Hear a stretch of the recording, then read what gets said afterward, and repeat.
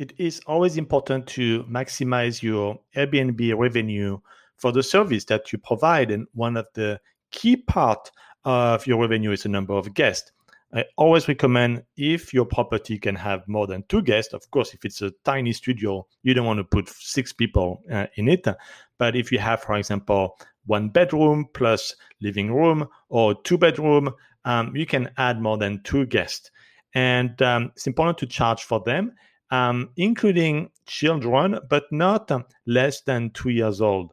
And that is always a bit tricky when I see that, and that happened not too long ago, that a guest say they have 3 adults and 1 child. Actually, they would put 1 infant to be precise. Always, of course, verify on the Ring video doorbell that this is an infant, and an infant on Airbnb's definition is less than 2 years old.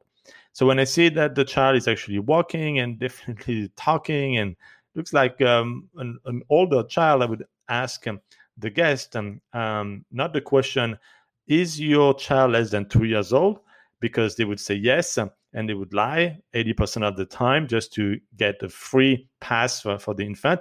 I would just ask an open-ended question. What is the age of your child? It's important for us to know. We have an accurate count for guests, and that is for liability reason with the insurance.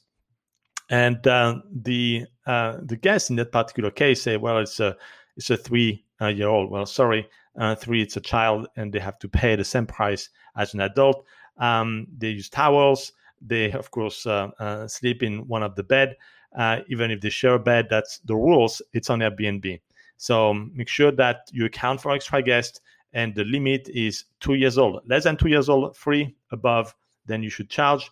The price that you charge depends on your market, on you, what you want to optimize. For my property, I always charge $50 per guest per night. Yes, per guest per night.